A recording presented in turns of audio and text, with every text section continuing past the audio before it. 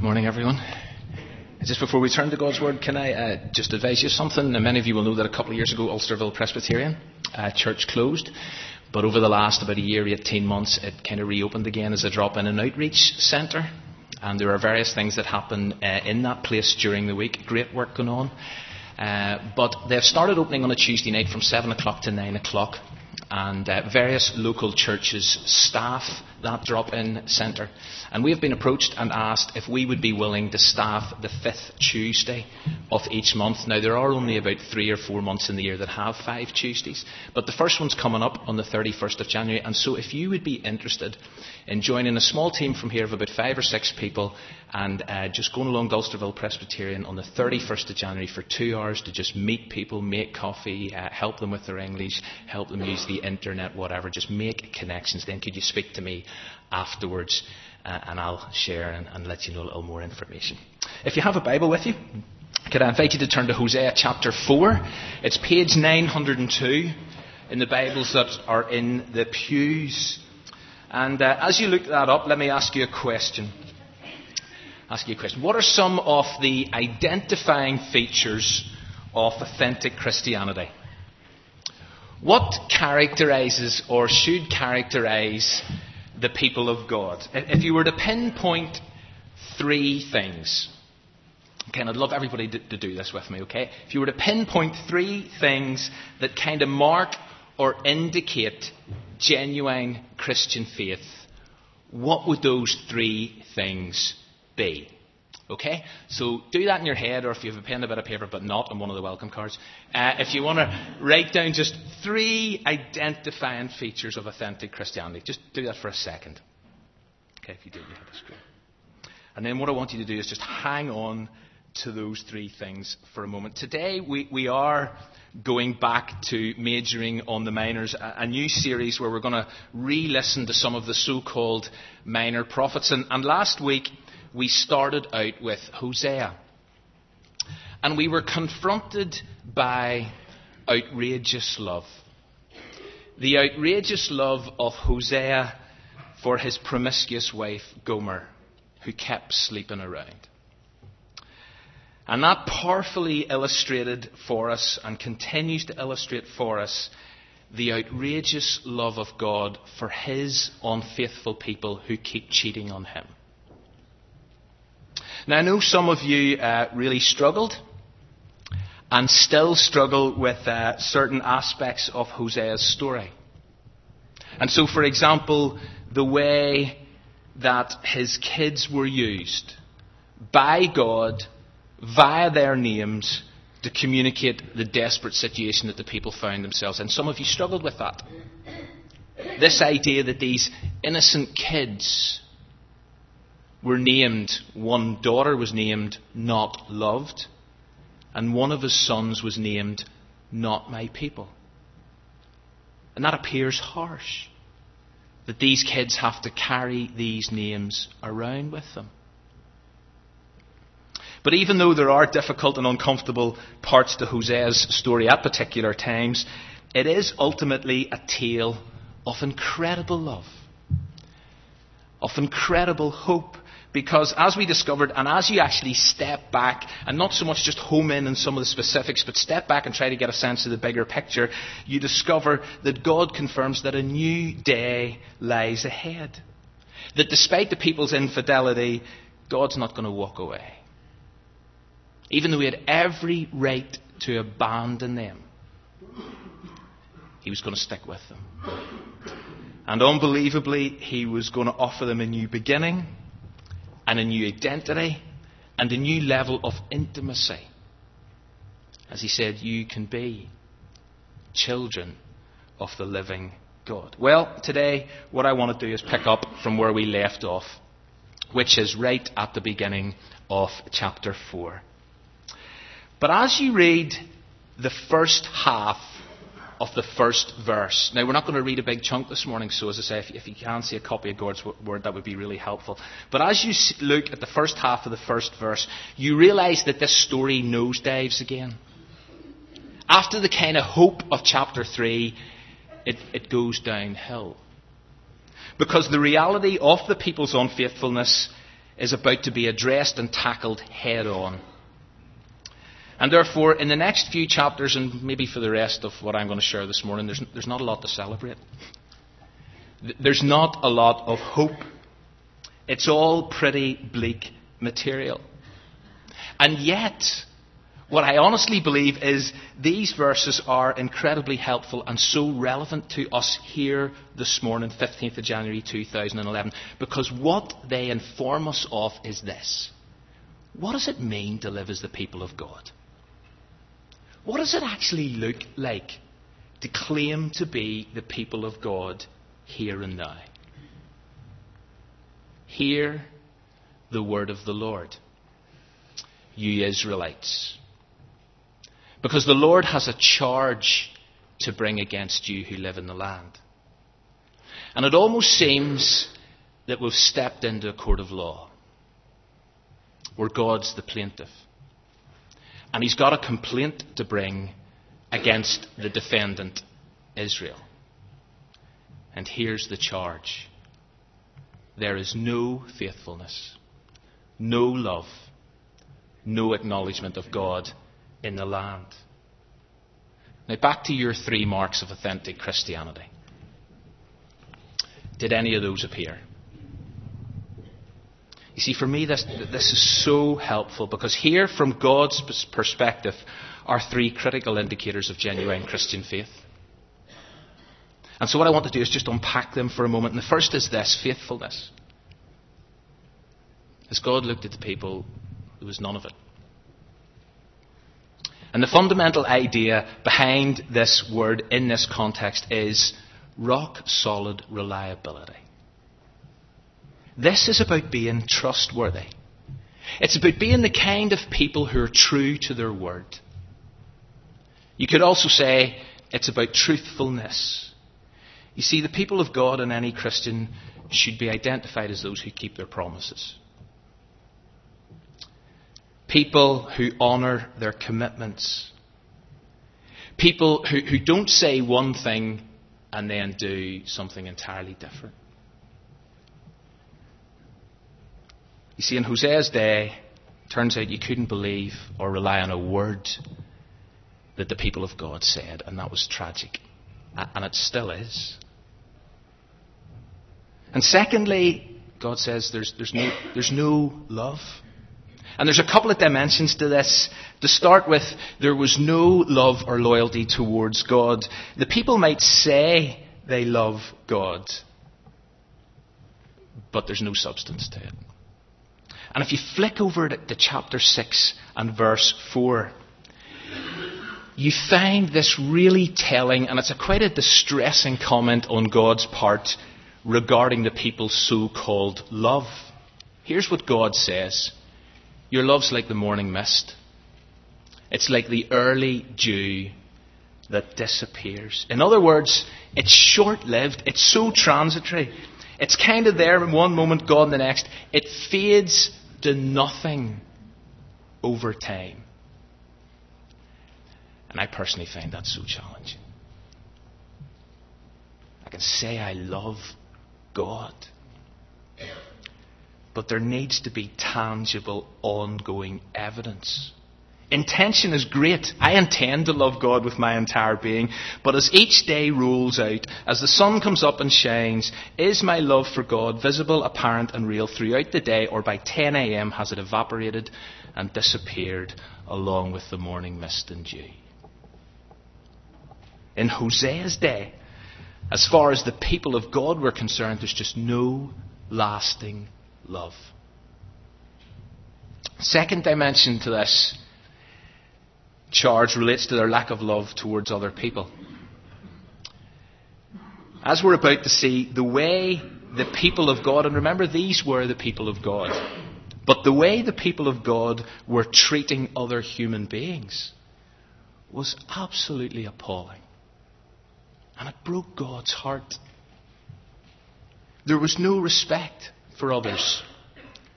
There was no reaching out to people. There was no kindness being expressed amongst them.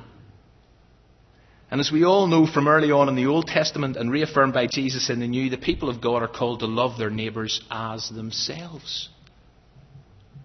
to show mercy, to show compassion. And in Hosea's day, that was virtually non-existent. They just were treating other people with contempt, as we're about to see. And then the final charge, no acknowledgement of God. And again, there's a couple of dimensions to this. At one level, this was about the disturbing, diminishing lack of a knowledge about God. The people had lost sight of who God really was. They didn't value his character. Not only did they not value his character, but they had forgot about all that God had done for them in the past. They'd forgot to tell their story to one another about God's blessing, about how God had acted to rescue them, redeem them, save them, bring them on, guide them, lead them. But they just forgot to tell those stories. And so they had lost an acknowledgement of who God was. So dangerous. And that's why for us today in our context, the Bible is something that we believe we should be constantly engaged with as a church and as individuals, because it's through God's Word that we discover who God is, that we learn more about his character, that we hear the stories of what God has done for us and continues to do for us. And therefore we do acknowledge God in our land. Second dimension is this. It's about commitment. There was no commitment to God. They were no longer acknowledging God as the only true God. As we discovered last week, the people were effectively jumping into bed with all sorts of other gods. They were no longer committed to capital G God and God alone. They were playing the field. And again, it's something that can so easily happen to us today. Where alongside God, alongside Jesus, we entertain other gods. We commit adultery. Where other things and other people become more important to us, they become the focus of our worship. And therefore a song like Jesus, All for Jesus, All I Am and Ever Hope to Be, that offers us a profound challenge. Challenge to commit and to recommit to God. And in Hosea's day, there was none of this. There was no acknowledgement of God. Their commitment, their devotion, their dedication to him was severely lacking. It's a chilling thought as God speaks to the people of God, that he would say, there's no faithfulness, no love, and no acknowledgement of me.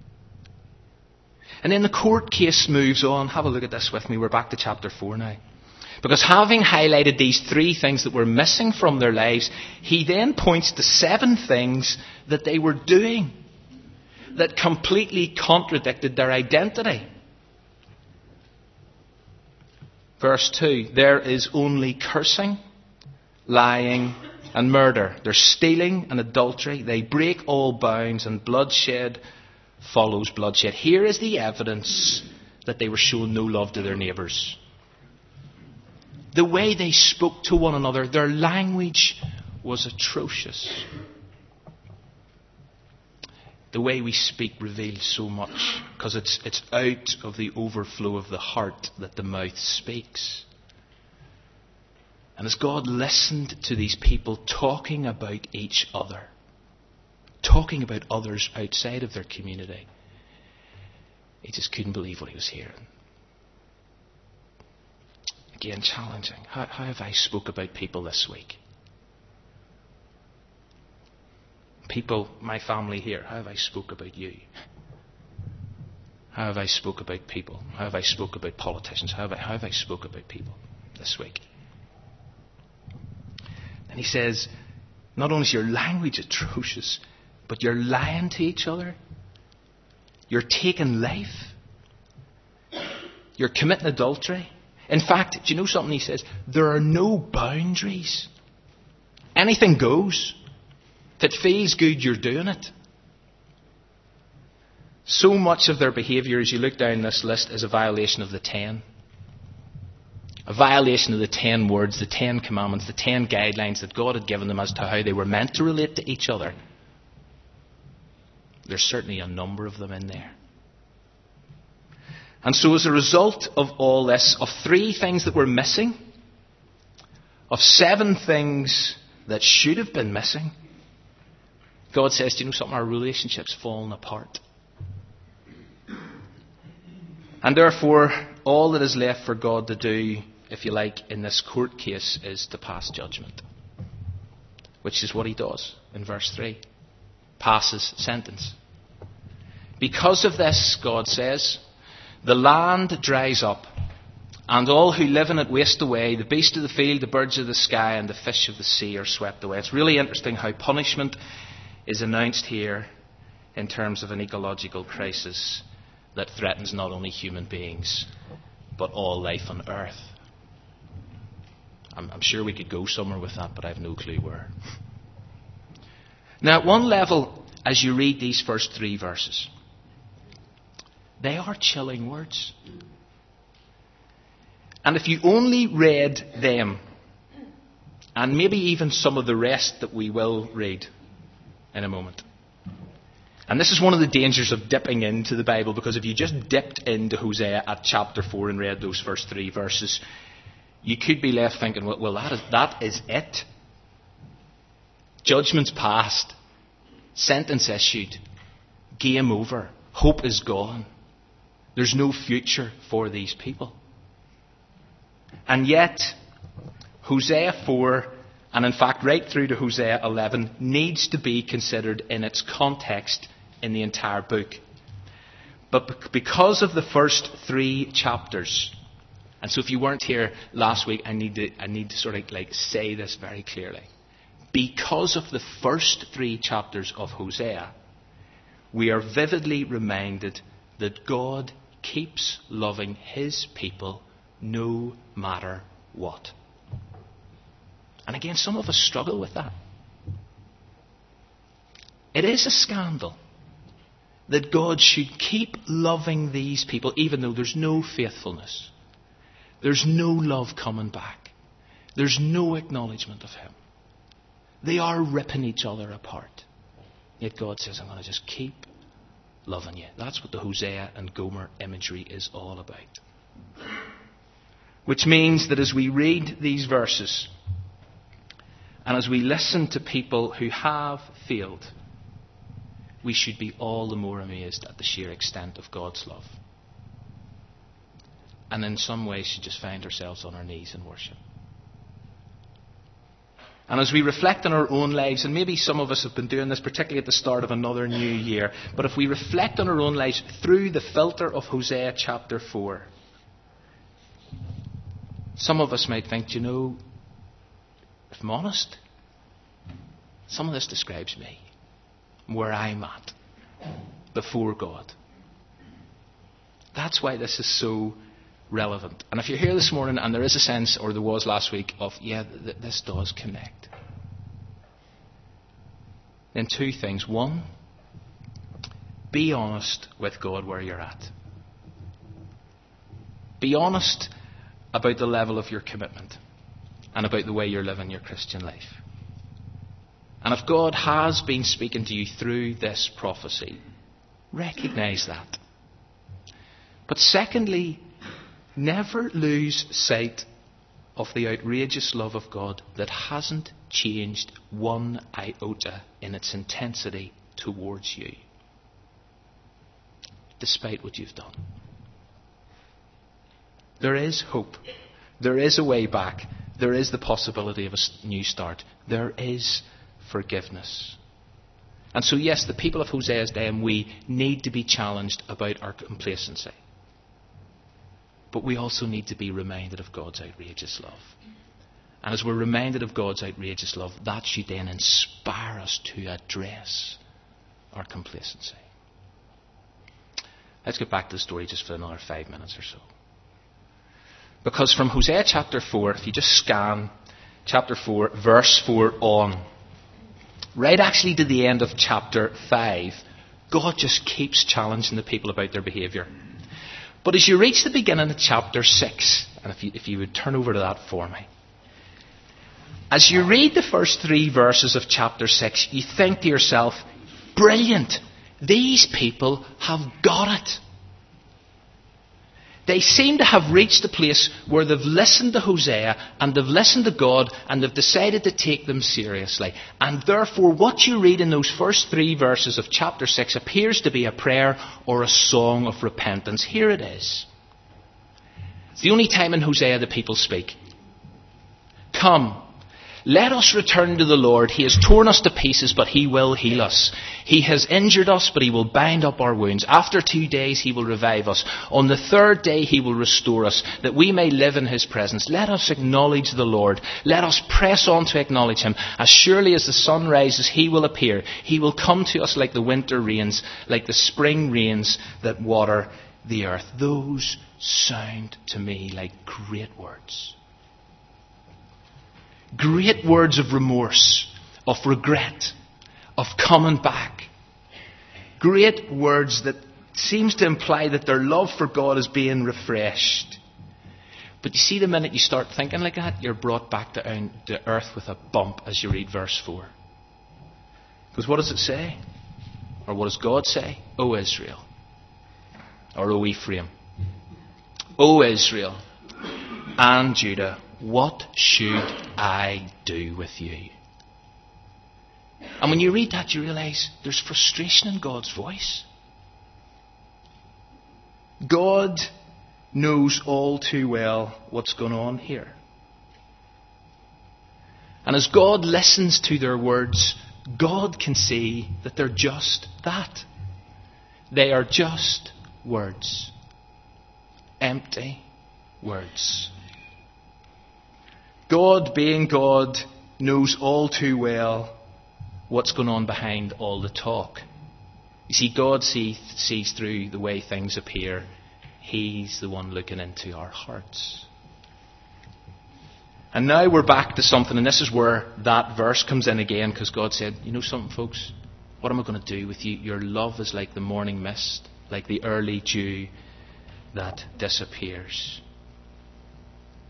And so, although the people might have been saying all the right things, performing the ritual, showing up, it reminds us that the heart of the matter is a matter of the heart. And so what does God go on to say? And here's where I want to finish. God says, do you know something, folks? I desire mercy, not sacrifice. And I desire acknowledgement of God, not your burnt offerings. And it's not that God doesn't want to hear us. It's not that God doesn't want our sacrifices or our burnt offerings and whatever the equivalent of those are for us today. It's just that He wants it all to be real. He wants it to come from the heart. And as you engage with God's Word and as you read the prophets, you discover this requirement comes through time and time again as God observes the ritual. As God listens to all the religious talk, many of it sounds great. God says, listen, you honour me with your lips, but your hearts are far from me. And that's what was going on here. And when you come into the New Testament, what I find fascinating is that Jesus expresses exactly the same sentiments, and in fact he quotes Hosea 6, verse 4, twice. The first time it happens, Jesus finds himself being criticised for the company he keeps. One religious group want to know, why is it Jesus spends all his time with and eats with all the wrong kinds of people? Sinners and tax collectors. Jesus hangs out with them. Why does he do that? And they're critical of Jesus. And Jesus turns around and says, listen, who is it that needs a doctor? The healthy or the sick? Go figure out what this means. I desire mercy, not sacrifice. I am after mercy, not religion. It's all about the heart. Second time it happens, Jesus and his disciples have grabbed a bite to eat on the Sabbath. Again, religious crowd are horrified. So hung up on the rules. And so they have a go at Jesus. And what does Jesus say? You would have not condemned my innocent disciples if you knew the meaning of the scripture. I desire mercy, not sacrifice. It's your heart I'm interested in. It's all about the reality of your worship. the integrity of it. And so what did this mean for the people in Hosea's day? What did this mean for the religious community in Jesus' day? What does this mean for us this day? It means that the condition of this is critical. It means that God is still looking for reality. It means that if we are going to grow in our faith, we've got to be honest with God and before God. And so as we close, I've got 3 questions, based on trying to pull this all together before we come to communion to finish. What's missing as I look into my heart? Faithfulness? Am I trustworthy? Am I a person of my word? Is love missing? Love for God, love for other people. Mercy and compassion. Is an acknowledgement of who God is missing? What's there that shouldn't be? Is there sin I need to confess this morning? And what's essential? What is it that God desires this morning of us? Mercy. Reality. Integrity. May we be those kind of people. Amen.